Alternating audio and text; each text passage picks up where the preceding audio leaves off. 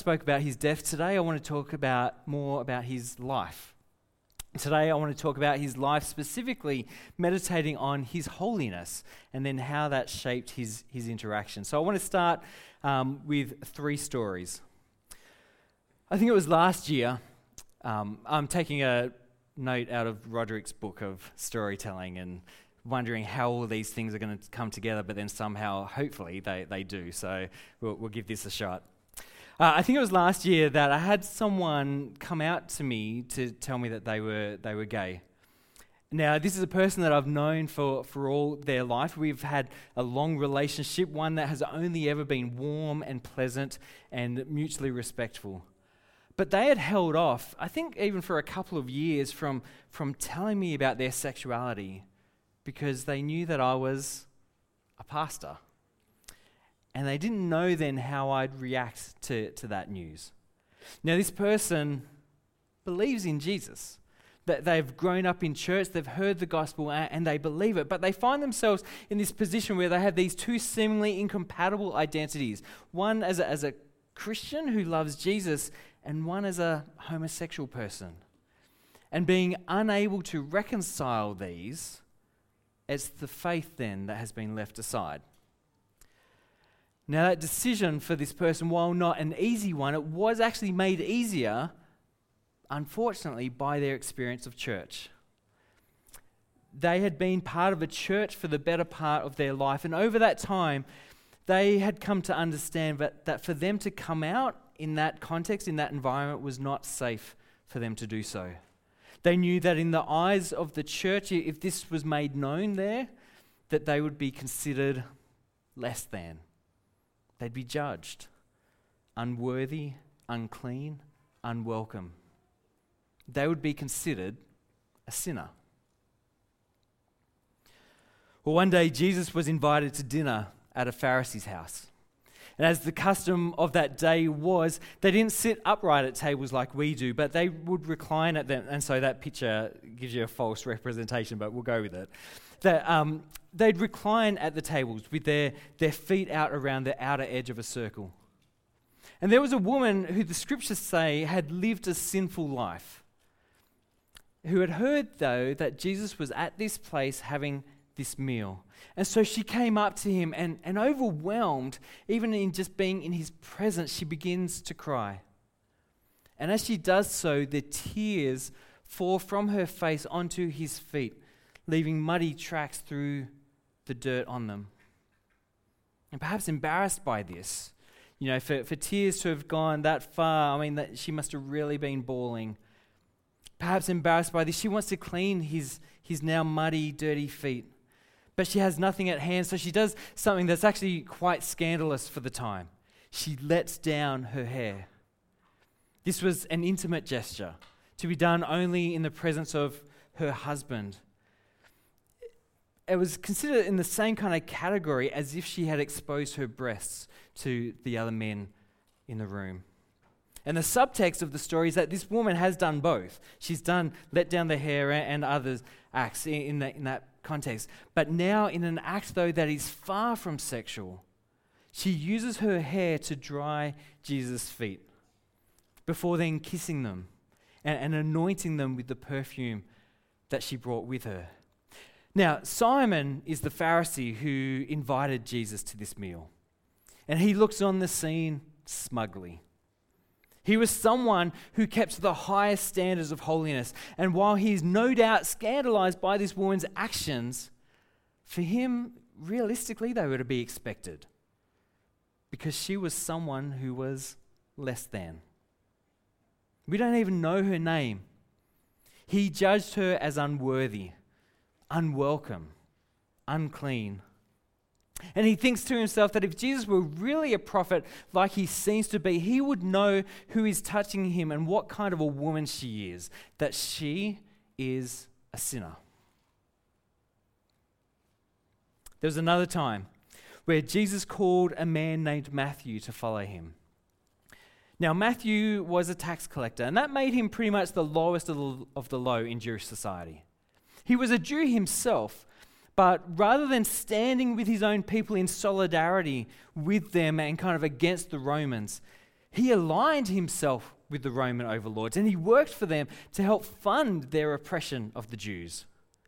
And in order to do this, he effectively robbed from his own people, demanding excessive amounts of taxes from them. And Jesus, of all people, ends up at a party at Matthew's house. He's there with a bunch of other tax collectors and sinners, and he's with people who are less than, who are judged, who are unworthy and unclean and unwelcome. And the Pharisees, they don't get it. They ask his disciples, why does Jesus eat with, why does he associate and hang out with sinners? Well, one of the things that strikes me about Jesus, if we think about his life and the life that he lived in his time on this earth, one of the things that strikes me about Jesus is how in his holiness, he was, and he still is, but he was attractive and appealing to the unholy, to sinners. In contrast to the seeming holiness of much of the church or of the Pharisees of his day, Jesus doesn't see unholy people as less than. He doesn't condemn them. He doesn't respond to them as unclean and unwelcome. He doesn't reduce them to a specific sin in their life. Instead, he sees them as whole people. He invites them in. He embraces them. He touches them. He forgives them. He frees them. He sees them. And as a result, Jesus is known to be a friend of sinners. Now, when that person came out to me, one of the things I said to them is to not give up on Jesus. I said, despite your experience of his people in the church, Jesus would always be found spending his time with the sinners. When Simon the Pharisee challenged Jesus about the type of woman who was daring to touch him, Jesus in fact judged him, and he gave his love, forgiveness, and peace to the sinful woman. And when asked about why he associates with sinners like he does, why he goes to parties with tax collectors, Jesus' response was to say, it's not the healthy who need a doctor, but the sick. But go and learn what this means. I desire mercy, not sacrifice, for I have come to call not the righteous, sorry, I've left a word out there, not the righteous, but sinners. In other words, Jesus, his holiness offered to sinners, his holiness offered not judgment like that of the Pharisees, but his holiness offered them health and life. Now, holiness means being set apart. But there's a difference between being set apart and keeping yourself apart. The Pharisees did that. They kept themselves apart. They kept themselves away from sinners and so away from sin. And they are then the ones who receive Jesus' judgment and condemnation. See, unlike the Pharisees, Jesus wasn't worried about his holiness being contaminated. Rather, for Jesus, it was like his holiness. He wanted it to be contagious and to spread it as far and as wide as he could. He wanted to infect, if you like, as many people as possible with his holiness. And that meant then being where those unholy sinners were.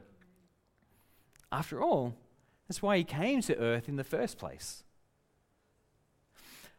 And I think when we look at Jesus and at his holiness, and when we then look at ourselves and our efforts to be holy, I think that far too often we're doing it wrong. I think that far too often we fear that any sense of compassion towards a sinner means that then we're compromising our holiness. And so we respond, whether we intend it or not, we respond with judgment and exclusion. But that seems to be the approach of the Pharisees, not the approach of Jesus. Now, Jesus was undeniably holy. The writer of the letter to the Hebrews was at pains to demonstrate this.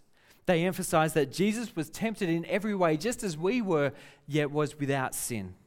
He describes Jesus as offering himself to God as an unblemished sacrifice. Jesus has made the way to the most holy place by his blood, and he himself now sits at the right hand of the Father in the very presence of God who dwells in inapproachable light. God is described as holy, holy, holy in Isaiah and Revelation and other places. And at the time of writing, they didn't have bold or italics or underline, so they had to emphasize the utter degree of God's holiness by repeating the word multiple times. And Jesus, Hebrews says, is the radiance of God's glory and is the exact representation of his being. In other words, Jesus is holy. Jesus is holy, holy. Jesus is holy, holy, holy.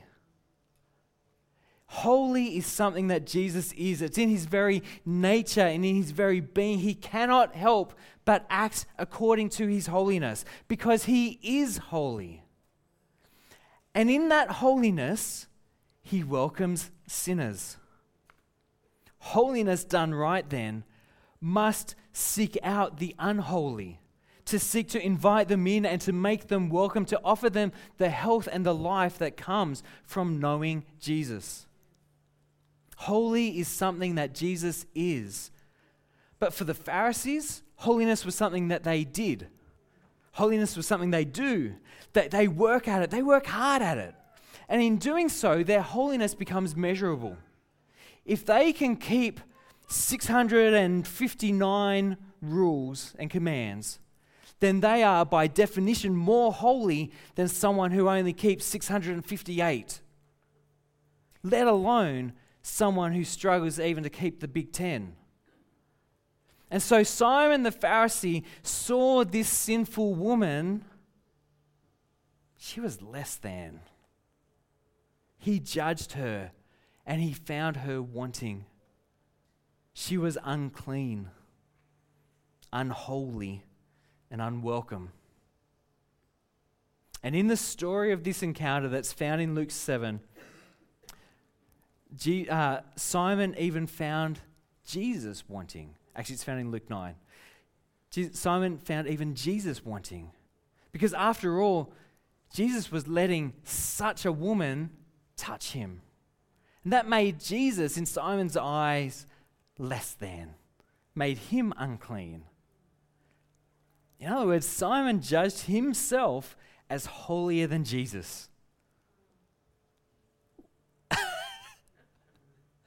Given Jesus is holy, holy, holy, bold, italics, underlined, all caps, that kind of level of holiness, this is an absolutely ridiculous position for Simon to put himself in. And yet the scriptures hold up a mirror to our own lives. And I think that far too often, the mirror that's held up to us show us that we look a lot more like Simon than we look like Jesus.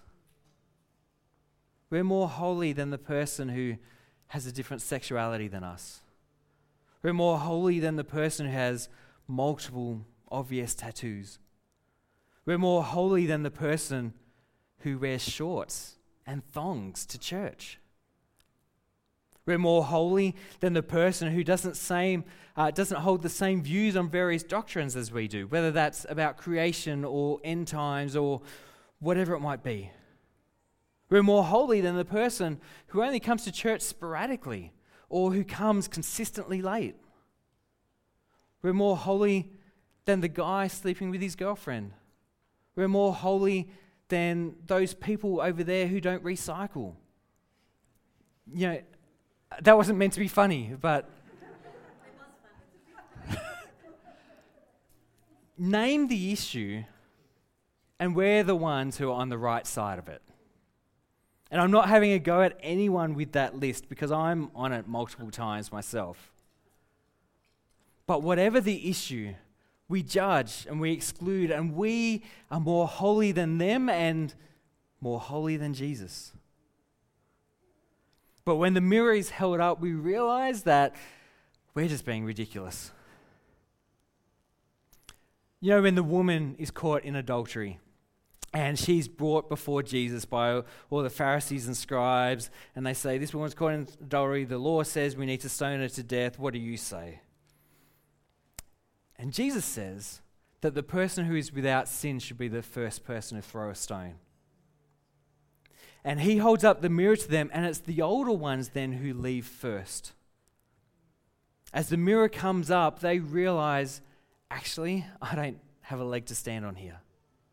It takes a bit longer for it to break through the pride of the younger ones, but eventually they too see their reflection in that mirror and realize that they need to drop their stones and walk away as well.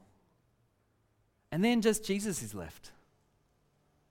The one who is actually without sin, the one who is entitled to throw the stone, is the one left with this woman. And what does he say to her? Neither do I condemn you.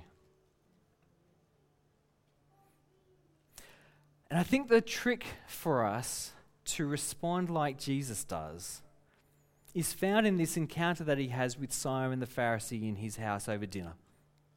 See, after confronting Simon with his judgmental, literally, holier than thou attitude, Jesus asks Simon, do you see this woman? And the implied answer is no. I mean, yes, she was literally there before him. Yes, his eyes literally could see her. But he didn't. For all his sight, he missed the picture that was before him. Because Simon did not see the woman. Simon saw a sinner. If this man really is a prophet, he would know the kind of woman who is touching him, that she is a sinner. That was who Simon saw. He saw where the line was crossed. He saw the sin. He saw the sinner. He saw the issue. Where Jesus, he saw the person. He saw the woman. And that's why then Jesus was a friend of sinners, because Jesus loves people. And people are sinners.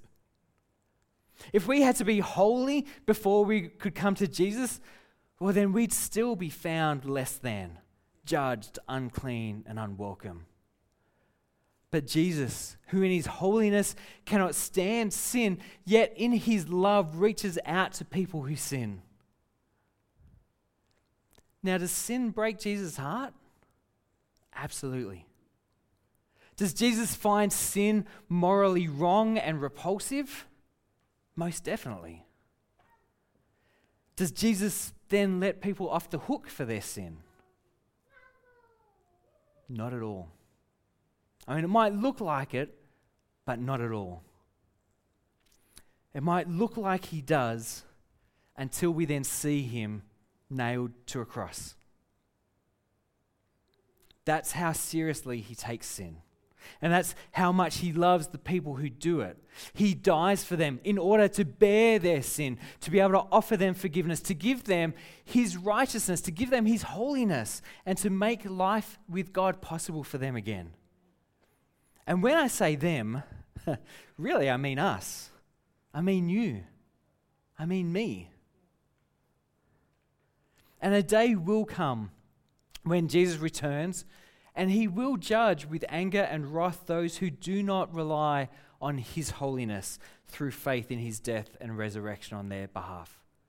But until that day comes, Jesus is a friend of sinners. He looks beyond the sin, he looks beyond the issue to see and love and to welcome the person. And he wants us as his church to do the same. So practically, how do we do our holiness so that it's more like Jesus and less like the Pharisee? It starts with stopping judging people. It starts with stopping to try measuring and assessing ourselves as somehow better on a ranking. We need to stop trying to convince other people that your position is the right one. And rather, we need to see and respond to the person, not the issue. And we need to seek forgiveness, both from God and perhaps maybe especially from the person when we fall short and when we fail at this, because we're not Jesus. We have not yet been made what we will be. We still fail and sin. And I think that's part of it too. To recognize that we too are just as unholy, that we too are just as in need of Jesus' grace and love and mercy to us, that we too are just as in need of Jesus to see us. Jim and Rob and Heather and Gavin, to see us as people and not our sin. See, Jesus was a friend of sinners, and his holiness, his utter holiness was then attractive and appealing and compelling and warm and inviting to the unholy. Can the same be said of us? Can the same be said of me? Are we doing our holiness right? Are we doing it like Jesus? Let me pray for us that we would increasingly do so.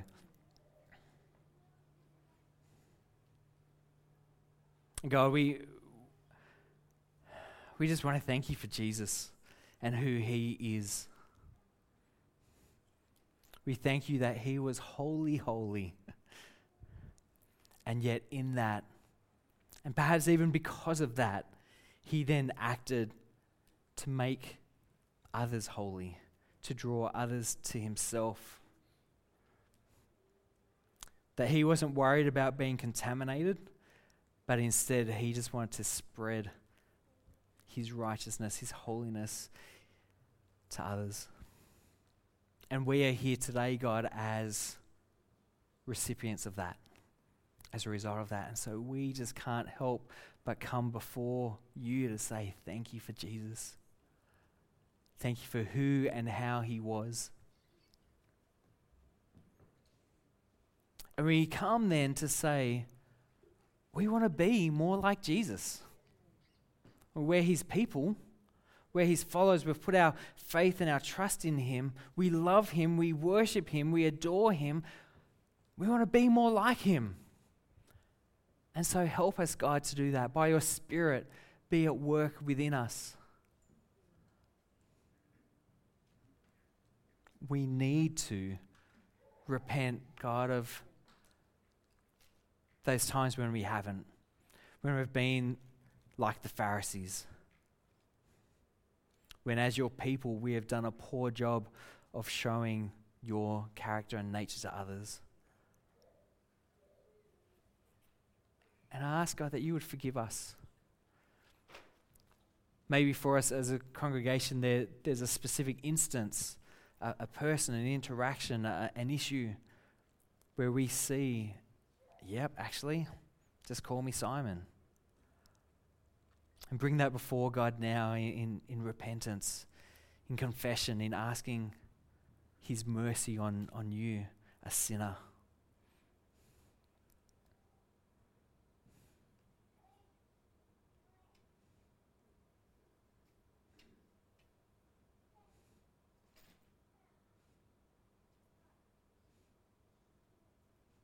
God, we want to repent from all the ways in which we are not like Christ.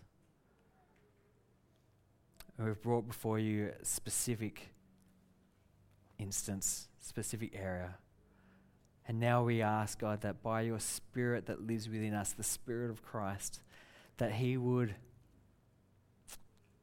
so fill us, so enlarge us, so be at work within us, that in this area as well as in so many more, that he would be at work transforming us to make us more like Christ, that we would be holy as he was. And in that we wouldn't consider others less than, we wouldn't judge, they wouldn't be unclean, unwelcome, but that, like Jesus, we would find the love to embrace, welcome, and include. And in doing so, that they would have an experience of you, an experience that transforms them, in whatever way you see that they need to have that. And so, God, we come today as your people. We've heard your word. We have your Spirit within us, at work within us. And we just want to say, we want to be more like Jesus. And so we pray this, we ask this in his name. Amen.